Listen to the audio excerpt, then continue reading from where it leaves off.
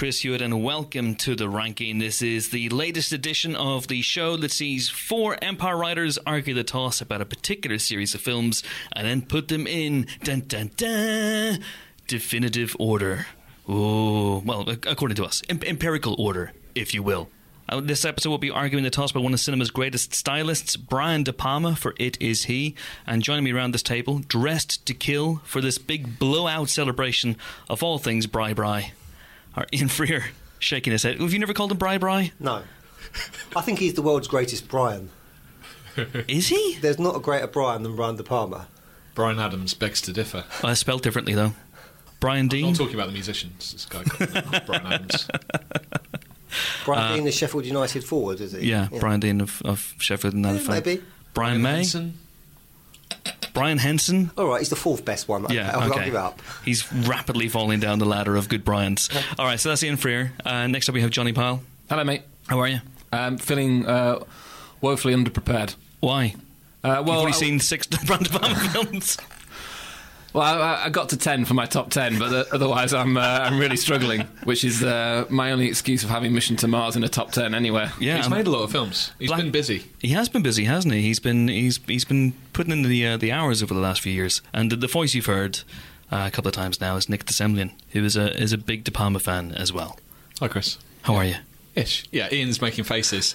I'm not as big a Brian De Palma fan as Ian is. Well, Ian has seen the early non-funny ones. The early non-funny with ones. Robert De Niro. Yes. Yeah, back when he was known as Bri Bri. I've only seen the one with Robert De Niro where he's got a baseball bat. Enthusiasms. And Enthusiasms. But yeah, no, I do love what I've seen. Okay, that's good. I've seen all of them. That's good. And this is a very, very small room, so if any of you start walking around behind me with a baseball bat, then I know exactly what you were up to. But first up, De Palma himself. Ian, when did you first get turned on to Bri Bri? Well, if anyone's listened to the Scorsese podcast, you'll remember I read a book called The Movie Brats, which is the book that coined that phrase.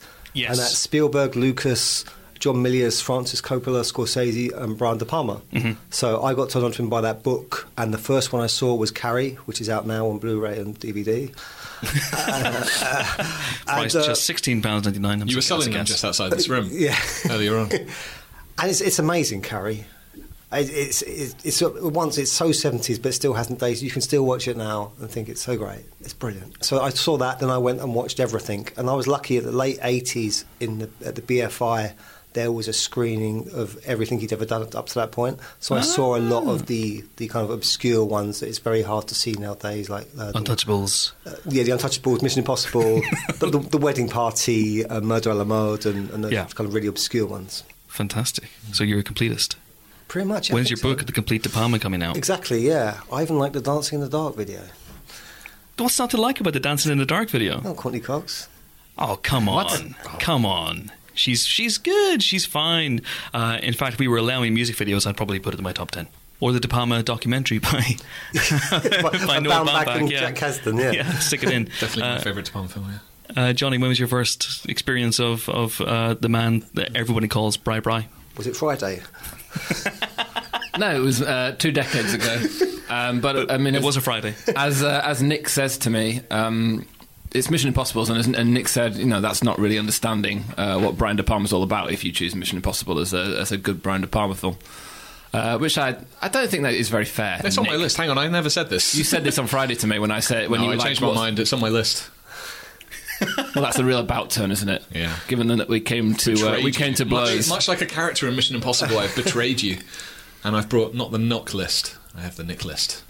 So yeah, the answer is Mission Impossible, which, as Nick says, and is sticking by it, even though he claims not now, is not really a true De Palma film. So I didn't really discover De Palma that way. I discovered, I think, De Palma through The Untouchables and then Carrie, which you just catch on late night Channel 4. Yeah. In the late 90s. And without really understanding what Brian De Palma was, I mean, the Brian De Palma that I knew most of all was the guy who hated Star Wars on the first screening. So you immediately come into this guy does nothing. But then gradually over the years you pick up that, he might know a few things. The Crawl was his idea, wasn't it? It is, yeah. Yeah. There we go. Thank you, Brian De Palma. Yeah. Cheers, Bri Bri. Yeah. See, everyone very, calls it very Bri Bri. famously took the mickey out of The Force. Thought Right. The Force was ridiculous. I wonder what he thinks of midichlorians. Because the man who made The Fury, sorry, it's like he's not in a strong position to tell anyone what's ridiculous or ludicrous.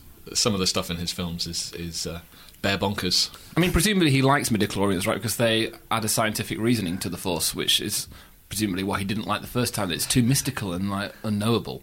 But now midichlorians, science. Yeah, probably true. That's exactly what the midichlorians are. They are pure science. Nick, your first experience. I don't know. I can't remember the first, but I remember seeing Scarface when I was pretty young at school. There was a guy called Steve who had Scarface on VHS and Aliens on VHS. And so we used to, when the teachers weren't about, watch those. And I was very impressed by Scarface. I know it's not generally beloved by people, but it made a very strong impression on me. Is that the case? Is it surprisingly not generally beloved? It's rubbish. As I learned, because I did a big kind of oral history piece on it a few years back. And yeah, a lot of people were like, unenthusiastic about the fact I was writing a big article. Really? Yeah. I see. I think that film's. I thought for me that film's always been thought of as a classic. I think the fact it's become kind of beloved by rappers and footballers.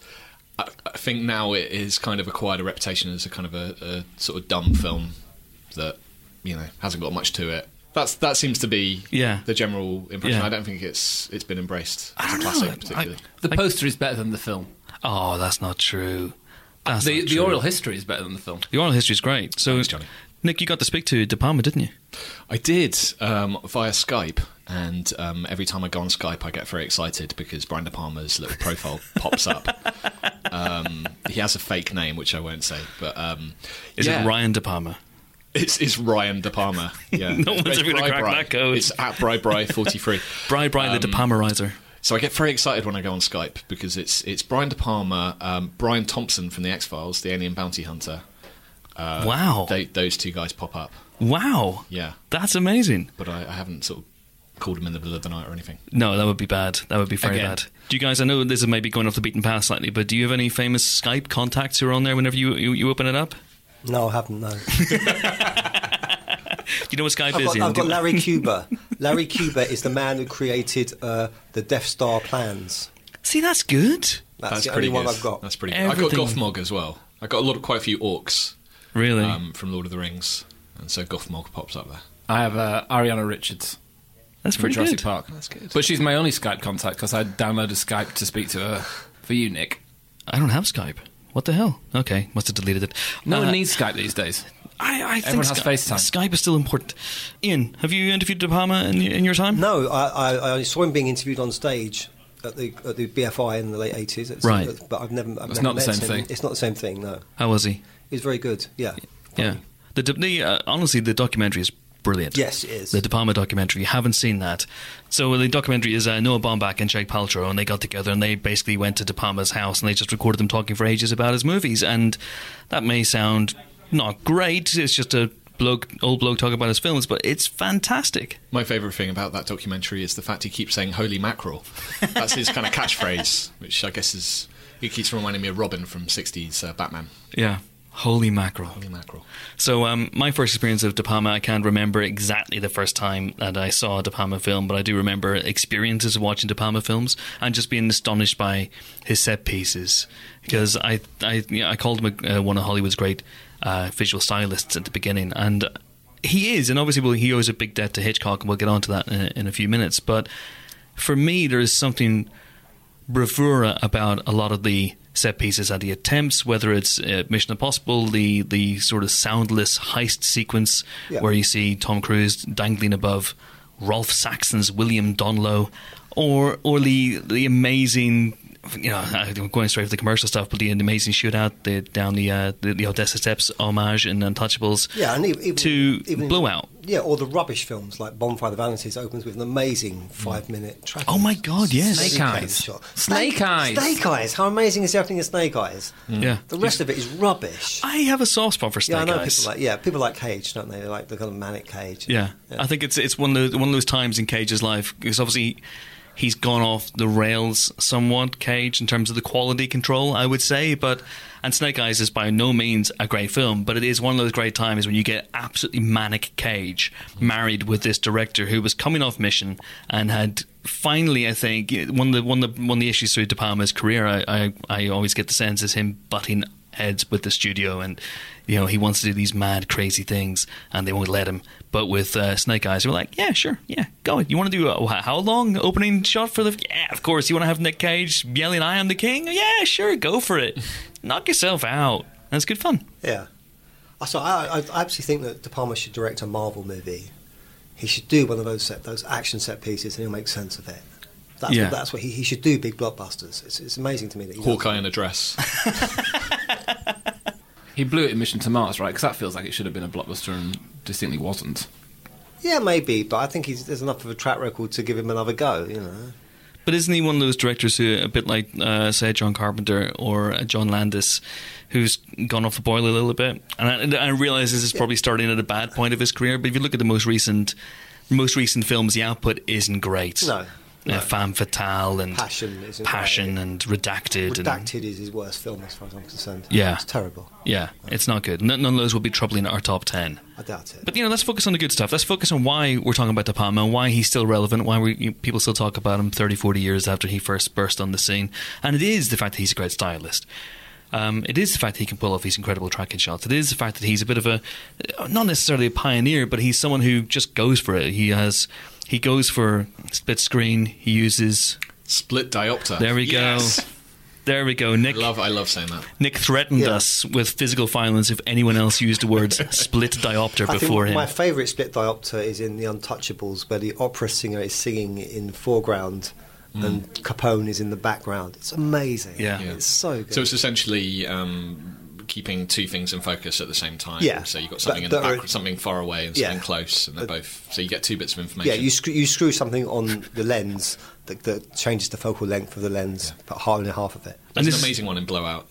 There's an amazing one in Blowout with an owl. You see Travolta's over recording it, and the owl is right near the camera, and it swivels its head around and looks at the camera. Yeah, the owl breaks the fourth wall. It's fantastic. What an owl! What a great performance. But yeah, so that's an in-camera effect, isn't it? Because the one in Blowout, I was watching it again in preparation for this, and I was just thinking, when the owl swivels his head and looks at the camera, that's an incredible coincidence. I mean, they must have been they had to get through 9 owls. That was the 9th one. Why are they killing these owls for not doing it? No, they're firing them.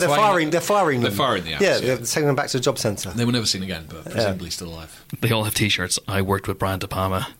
You should see the other guy, etc., etc., etc. Yeah, I mean, nobody uses the camera like De Palma. It's the stuff that he does. There's another bit in Blowout where the camera is revolving slowly around the room as Travolta is working on his tapes, which is amazing. And I don't remember seeing that in anything else. There's stuff in Raising Cain, which I'm a big fan of, which no one else in this room is a big fan of. But just his use of the camera, his staging, his blocking, his incredible ability to mount very complicated set pieces, whether it's, again, the shootout at the end of The Untouchables, or there's an amazing shootout equally at the end of Carlito's Way. Yeah. There's just something about his knack for putting a great visual set piece together is maybe not second to none. I mean, obviously we talked about Martin Scorsese on the last podcast, but he's certainly Spielberg. He's pretty good, isn't he? Peyton Reed. Don't forget Brett Ratner. All good. But he's definitely up there. I think my if you had a top 10 of De Palma set pieces, I might be boring and go for the prom scene in Carrie. Bucket of Blood. Which is just amazing.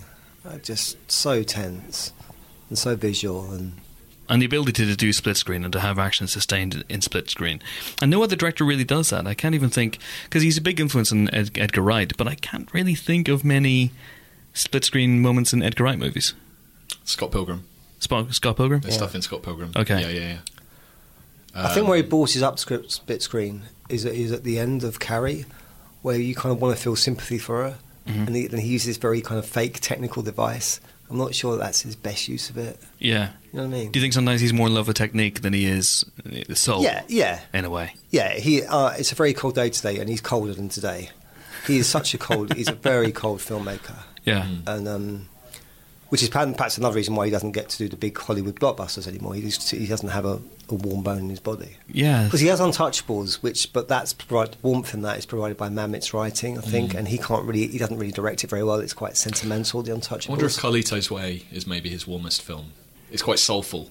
Yeah. You really like that character. That's quite rare. You know, you watch something like Body Double, you don't really warm to that guy at all. Carlito's Way's got like a real humanity to it, I think. Yeah, and there's also some humanity in the late 60s films as well. Greetings and Hi Mom. You get a sense of there's human beings here, and just.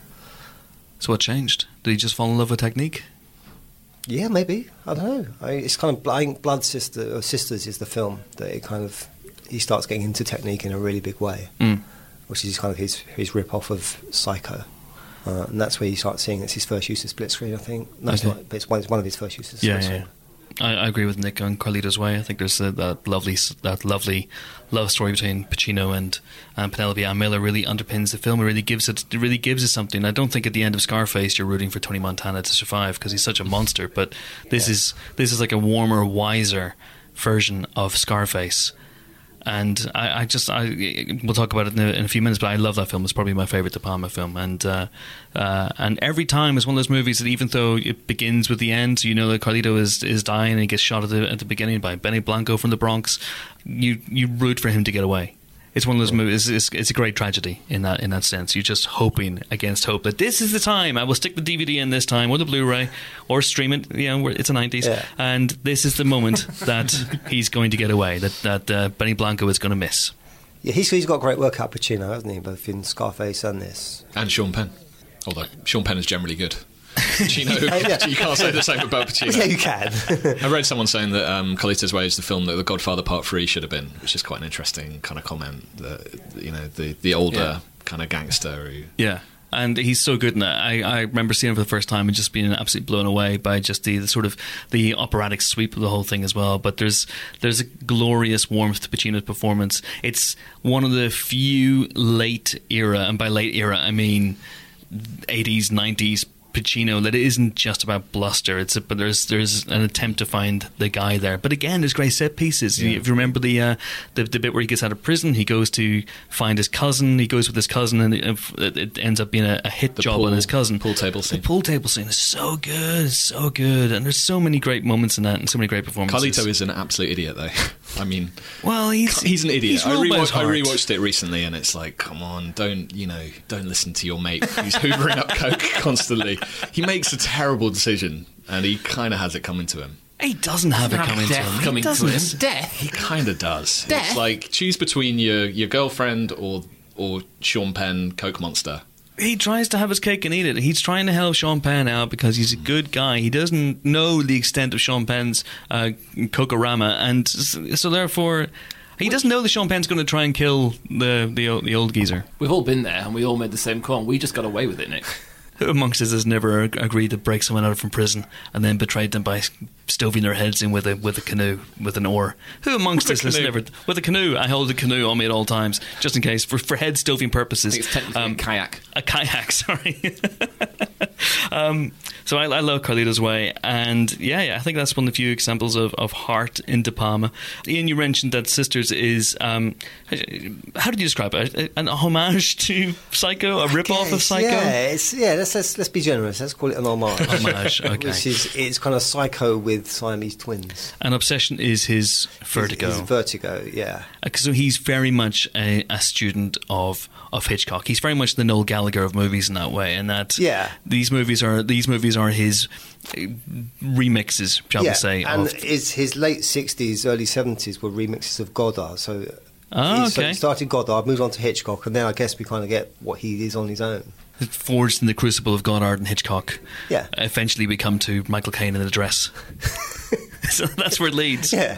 That's where it always leads. But what about the Hitchcock influence on De Palma? How important is that? It's really important. I mean, I think he says that it's a language that you learn to speak and then you kind of find your own riffs on it. And he does. It's not a slavish reinterpretation of Hitchcock. There's much more bravura than in Hitchcock, I think. There was a famous quote from Hitchcock when he was asked about Obsession, and he was told it's a homage, and he went, more like fromage. So I don't know how impressed the Master of Suspense was about this other Master of Suspense. Yeah, because Sister sees him work with Bernard Herrmann for the first time as well. Yes. And that kind of relationship nails in the point. Is it just that the De Palma can get away with more because it's later, like he's doing? There's a bit of that, yeah. There's a bit of that. I think Body Double is a film that is definitely a fuck you to the MPAA. I got you hammered me on Dress to Kill and Scarface. Now I'm going to show you what I can really do, and it's really violent and misogynistic. He had kind of carte blanche at that point, didn't he? Because he was coming off Scarface, and the studio just said, "Go away and make a film." And then when he showed it to them, they were like, They said, "Brian, you appear to have cast Craig Wasson in a major role here. What's going on?" Yeah. And the other thing he shares with Hitchcock is his sense of he has a sense of black humour. I think it's very Hitchcock. Yeah. There's a scene in Sisters where they're cleaning up the blood and he slips on the blood. The guy falls on the blood, and I think that's kind of a very Hitchcockian thing. It's kind of playfulness as well. It kind of gets overlooked sometimes in De Palma. It's quite playful. The interesting thing about De Palma as well is that there's a bonkers side to him as well, which I think gets expressed an awful lot. Dress to Kill is an insane film. Blowout has insane moments. Yeah. There's a lot going on. Some of the more commercial stuff as well, which is just nuts. And last night I had the great pleasure, and I'm using air quotes galore, of watching Phantom of the Paradise for the first time. Okay. And Nick, I know you will defend this movie. I mean, it's a mild defence. Everything's different when the tape starts rolling. It was a very strong defence. It's getting hit record. I watered it down a little bit. I saw it on the big screen. Edgar Wright did a series of films at Pitch House Central about a year and a half ago, and one of them was this. He absolutely loves Phantom of the Paradise. Big influence on Scott Pilgrim, and seeing it on the big screen with an enthusiastic audience, I did enjoy it more than when I watched it on my own for the first time. It is mad. It's absolutely insane. It's kind of a sort of coked up Phantom of the Opera with Paul Williams, who you would know from Baby Driver. There's a lot of energy to it, and you sound like a teacher trying to give someone a really, really nice report card, but they haven't had the greatest of years. I thought it was terrible. I thought it was absolutely terrible. I think if you saw it with an audience, you'd have a better time with it. People like the Paul Williams score, don't they? They like the songs. Yeah, I didn't like the songs either. There was very little I liked about Phantom of the Paradise. There's a great character called Beef in it. Yes, Garrett Graham. I do like Garrett Graham. He's fun. Yeah. And did you know Sissy Spacek was a set decorator on that film? And she kept having buckets of red paint falling on her head. Yeah, wasn't it the film before Carrie as well? It was just before Carrie. Yeah, because I can't make that leap from Phantom of the Paradise, which is a completely insane movie and a complete original. I mean, I will say that about it. It's like nothing else you've seen. And to literally just a few months later, Carrie, which is a great horror, great stylistic sequences right from the off, possibly the greatest ending in horror movie history as well. I can't make the leap from that guy to that guy. Is he one of those directors that's only as good as his script? If he's got good material, he'll make a good film, and if he hasn't, he can't elevate it. Something I learned from the De Palma documentary is that the Odessa Steppe sequence in The Untouchables was actually he made that up on the fly. That wasn't in the script originally. David Mamet hates it, right? Yeah, they originally wanted to do a train chase, which they weren't able to do, and so he just created that. But I don't know. I mean, I think there's a lot of... Obviously, he can elevate stuff then. So. Yeah, I just think there's a lot of scenes which on the page another director would do it one way, and De Palma just would make the crazy, most excessive version of it. My favourite example of De Palma bonkersness is that scene in Carrie where they go in to try tuxedos. Yes. And for no reason whatsoever, because he's bored with it, I think, he just speeds it up. It plays like silent comedy. It makes no sense whatsoever. Yeah, and go for it.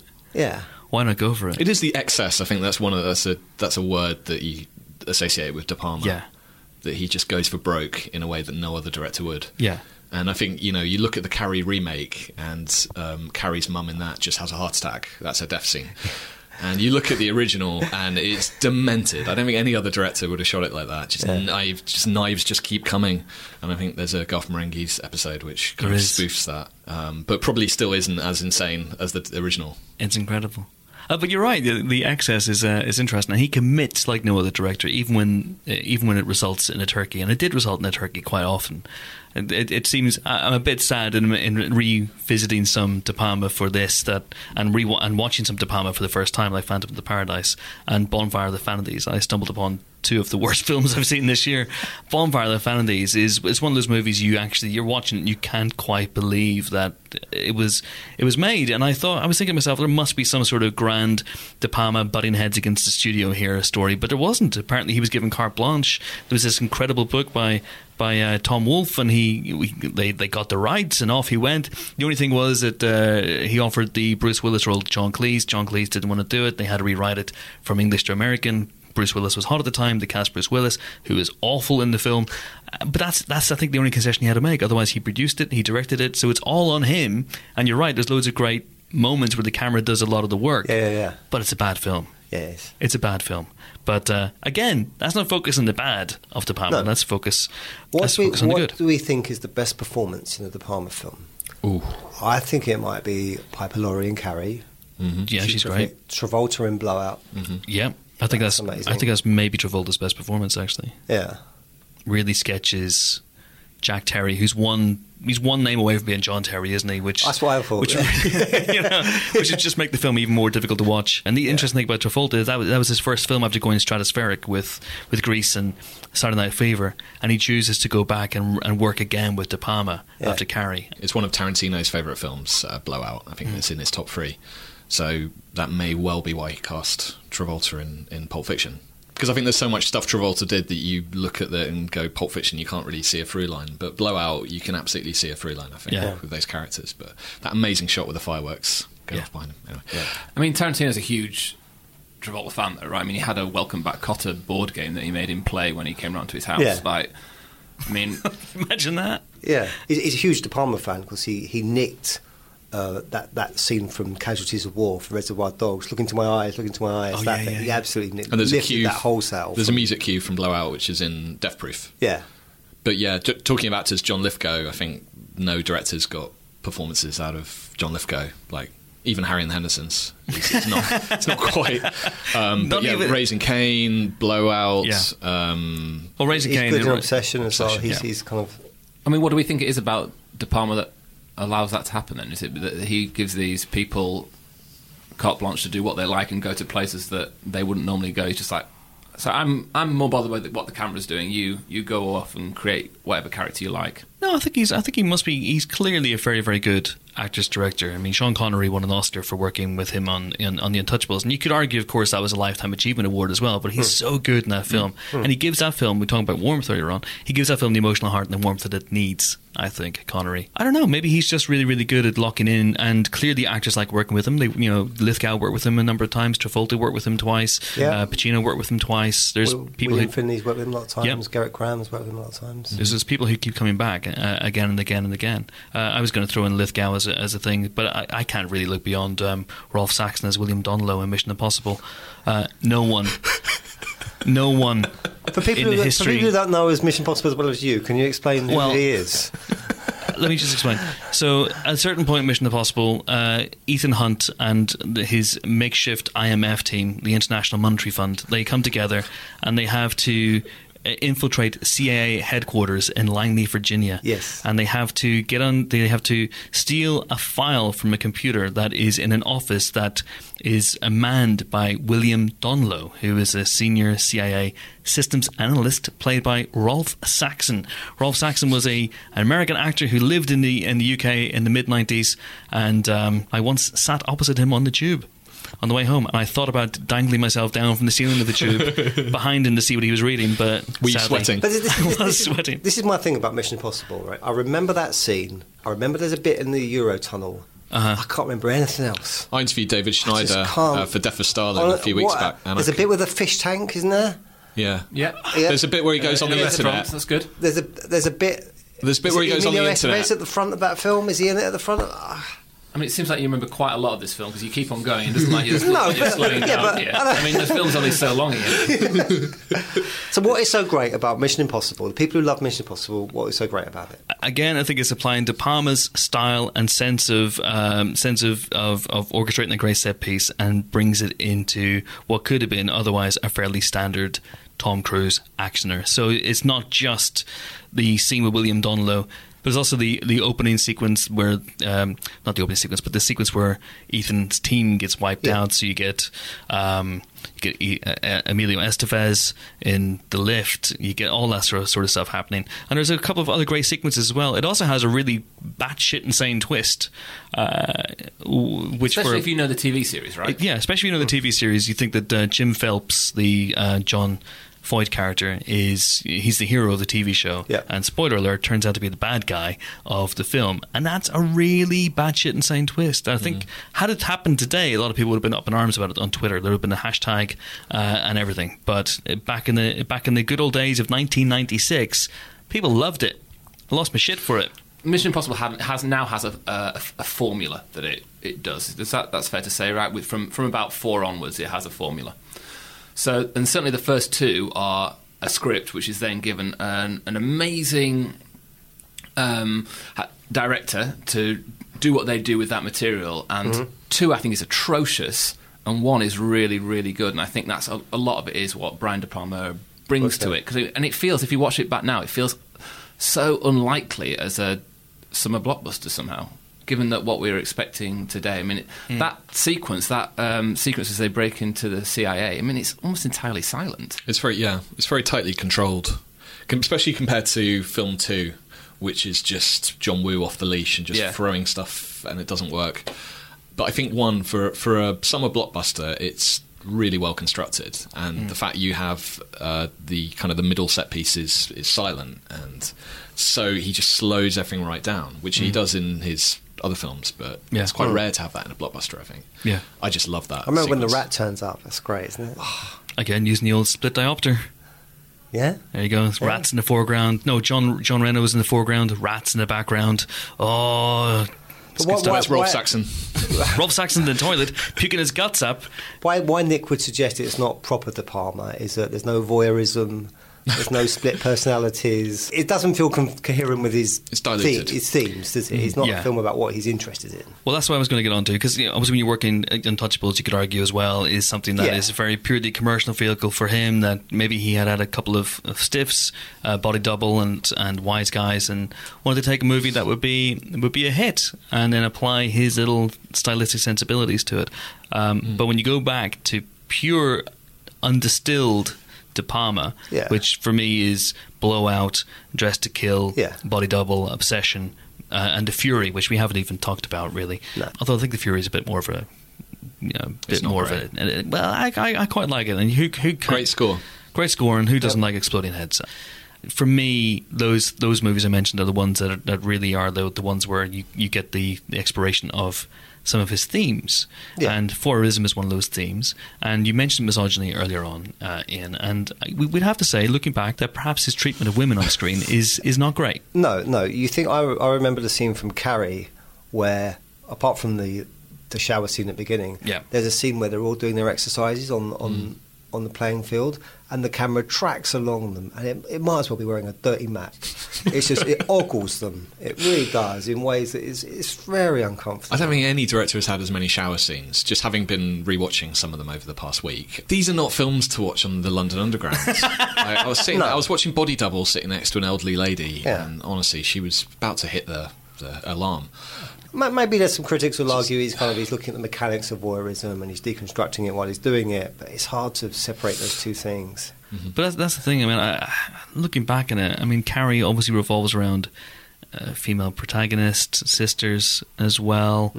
But I don't know. I'm struggling to think of post those films a really strong female character. I felt watching Blowout again how much of a damsel in distress Nancy Allen is in that movie. No. She's there purely defenders. And passion is bad, but they are female. Yeah.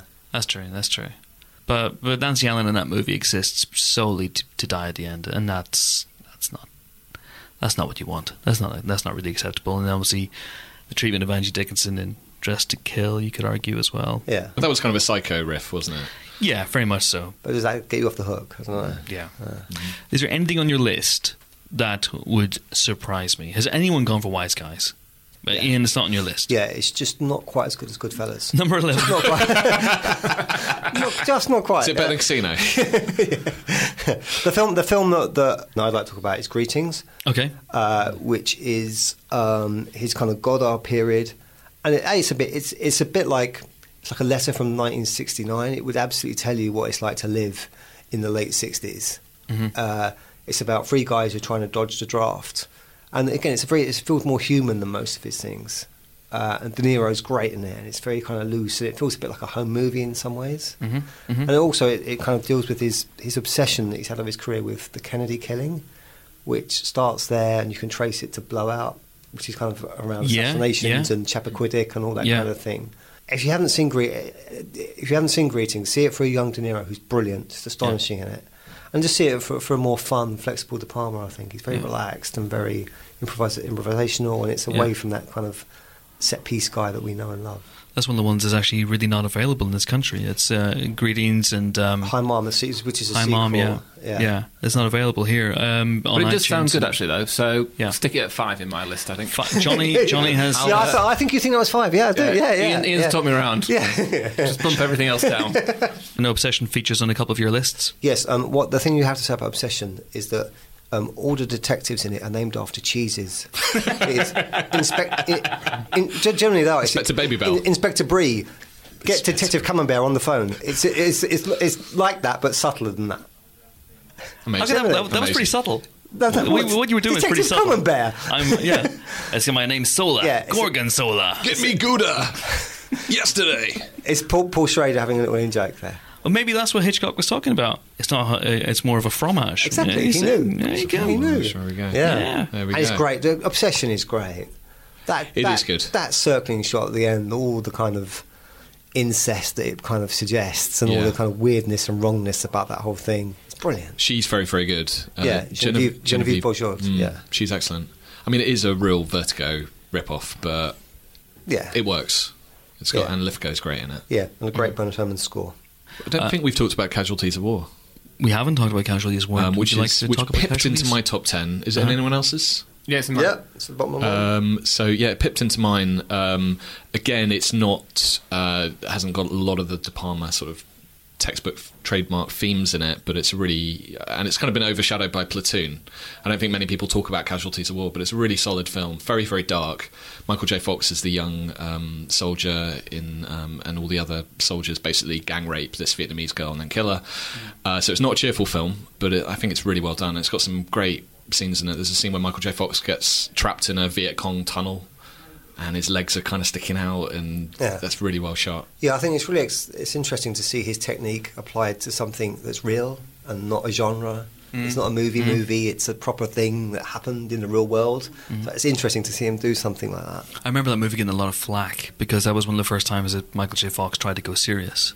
Yeah. And people going, Marty McFly, it doesn't work. But I like it. It's not my top 10, but I liked it. Yeah. All right, so that's Casualties of War, and we pretty much touched on everything. So I think it is now time to take it to the voting stage. So what we're going to do is, this is a new thing in the ranking. We're going to go away, put together our top 10s. I'm going to figure out the voting system.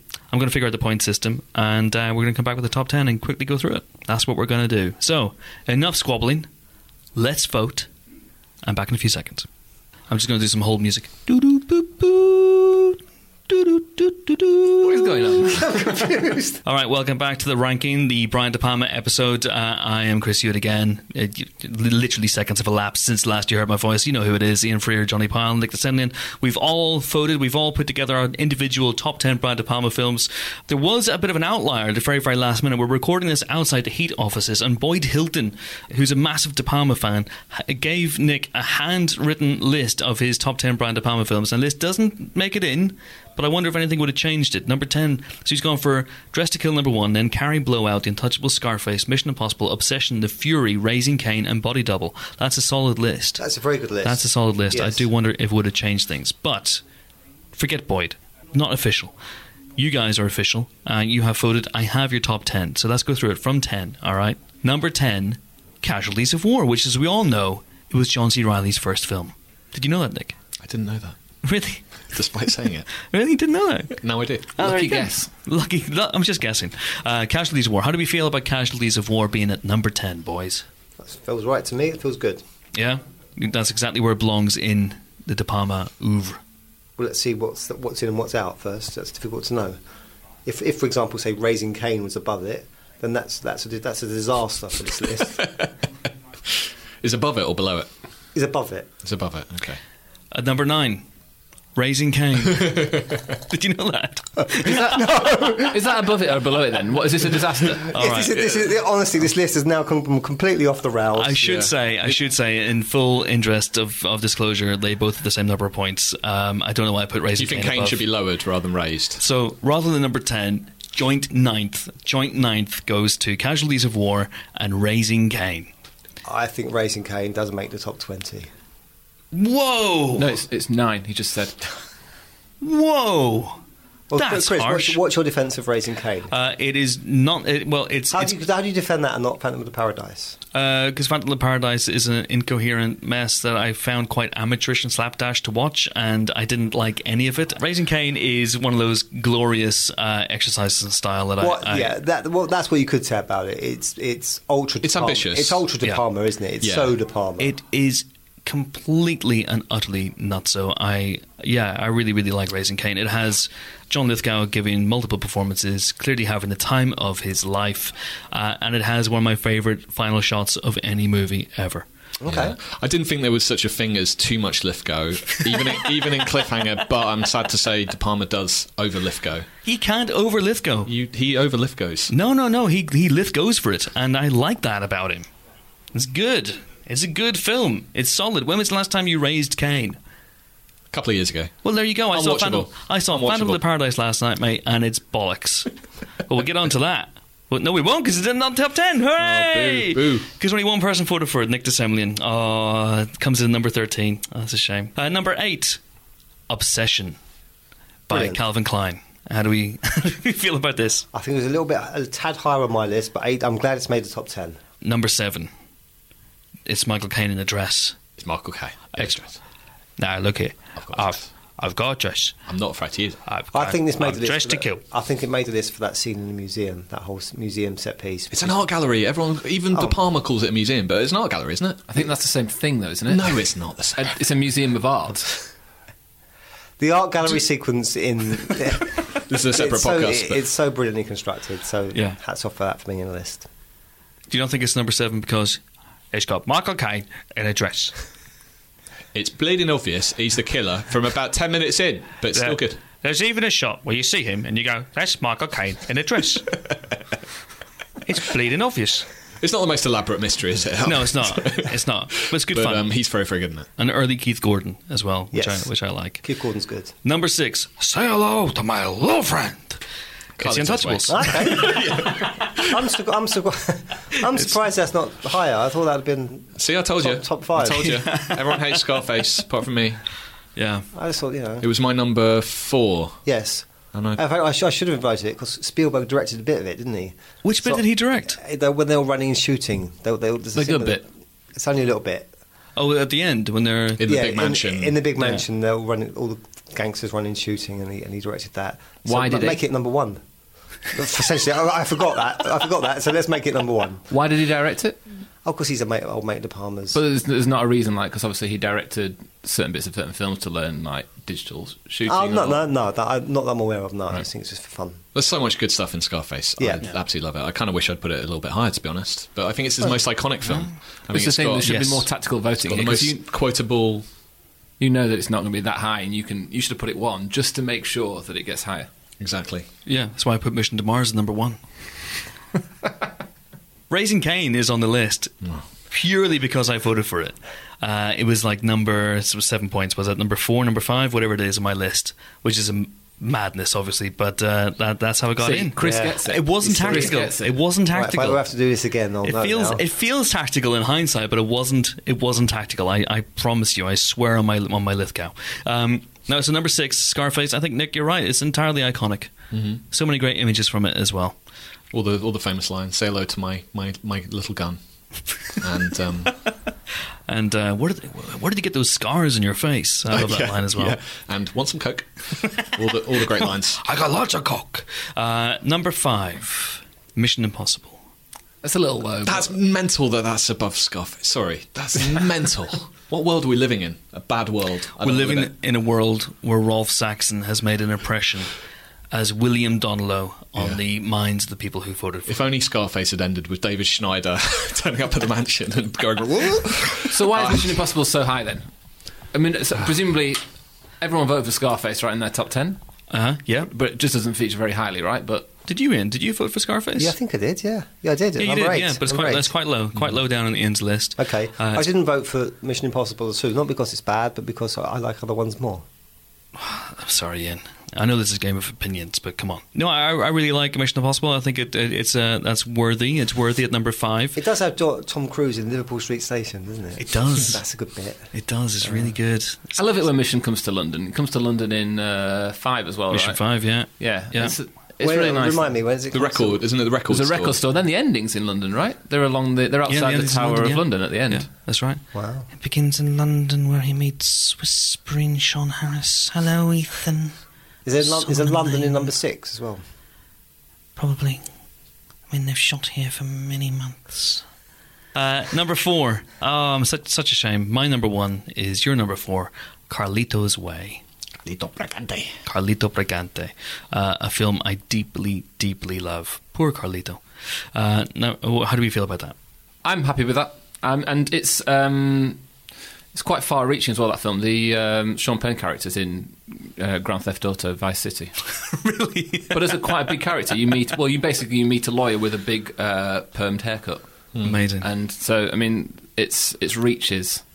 Its cultural reach is quite impressive. I mean, I'll be honest. I don't think it's as good as Scarface. I just don't. I think Scarface is. Yeah, I get your point. You like Carlito more than you like Tony Montana, but everything about Scarface is big and brash and memorable. And Carlito's Way is very good, but I don't think it's a film that gets talked about a lot. And I don't think it should be above Scarface. I'm going to go and watch it. I haven't seen it for ages. It's so good. It's so good. Young John Leguizamo, young John Ortiz.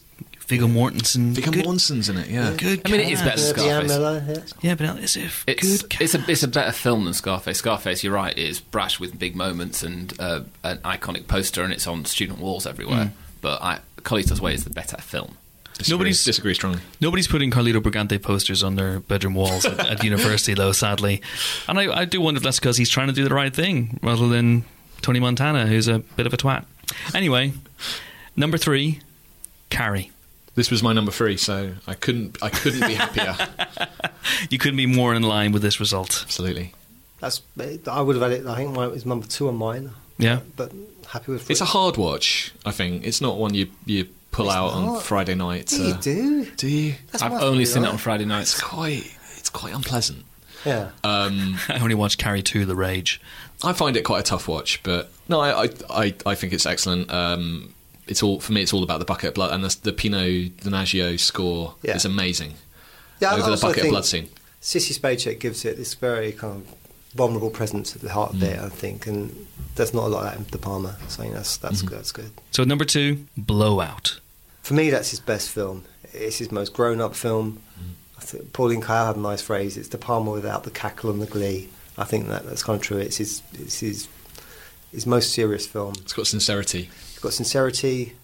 It's about filmmaking as well, isn't it? It's about filmmaking. Yeah. It's got great tracking shots. It has got a mad bit where Travolta drives through a parade, though, which seems weirdly out of whack with everything else. And amazingly, that footage was nicked, and they shot it again.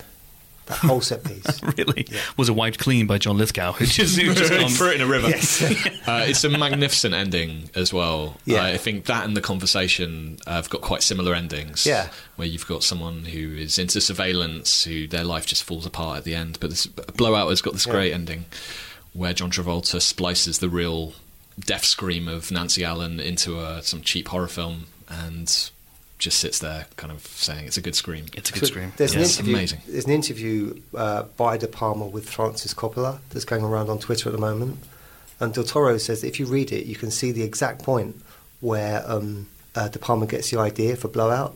because they're talking about the conversation, and you can sort of almost see the light bulb go on in De Palma's head.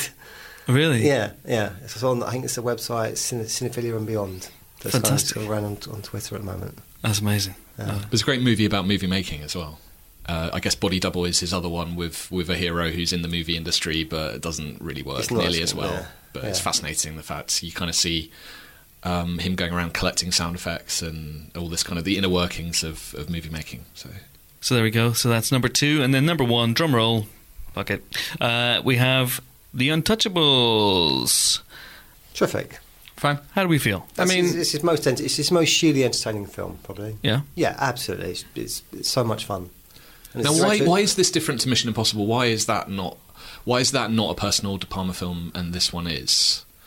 No, it's not. It's not, but it's just a great film. It's just a better one than right. than Okay. Mission Impossible. Does it have any of his kind of stuff in it? Of course, yeah. It has the opening shot. It has, visually it has tons, but thematically, he's not really. Yeah. I don't think he's very interested in Elliot Ness, and I don't think he's interested in that story. No. Well, we already talked about how the thing that everyone remembers, which is the Odessa step sequence, is not in the script or not in Mamet's script. He. Yeah, But it's not just that moment. There's the other great moments as well. There's, obviously, is a Mamet scripts, you get such great dialogue. People your knife, you pull a gun, all that sort of stuff. Yeah. You get the great opening shot of De Niro as Al Capone. Could have been Bob Hoskins, so close, but it ended up being De Niro. Yeah. You have that lovely shot. You have that great sequence where Connery's Malone gets massacred.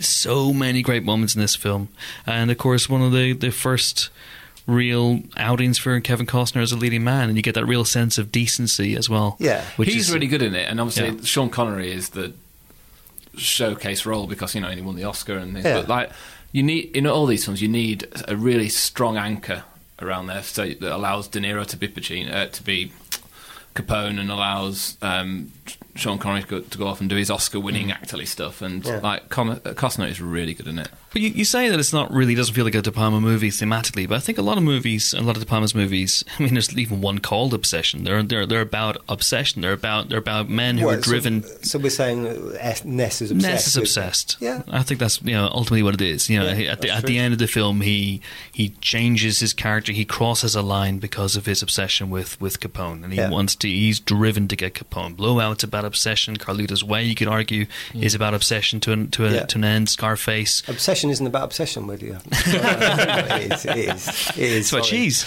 It's about cheese. It's about camembert. Dressed to Kill is that about obsession? Yeah, of course it is. So I think that in that case it does work, which is why, married to the commercial elements plus the deep personal thematic kick as well. Are you reading the back of the DVD? It is, yes, starring Robert De Niro, Rated. Kevin Costner, and Sean Connery in an Academy Award-winning performance. It is clearly Bri Bri De Palma-Reiser's best performance. Well done, everybody. You got it right. Charles Martin Smith. Charles Martin Smith. Who we saw in Cannes once at a restaurant. We did, yeah. Okay. Wow. What a story. Don't get in a lift with him. It will never end well. It will never end well. All right. That is it for this episode of The Ranking. Our next one will be out next month and is on, I don't know at this point, but we'll figure it out and we'll let you know in due course. In the meantime, thank you so much to Ian Freer. Thank you. To Johnny Pile. Thank you, mate. To Nick de Semlyen. Goodbye. And it is goodbye from me as well. I'm off to dangle 3 feet above the head of Rolf Saxon. He's so used to it by now. Thanks for listening. See you next time. Bye.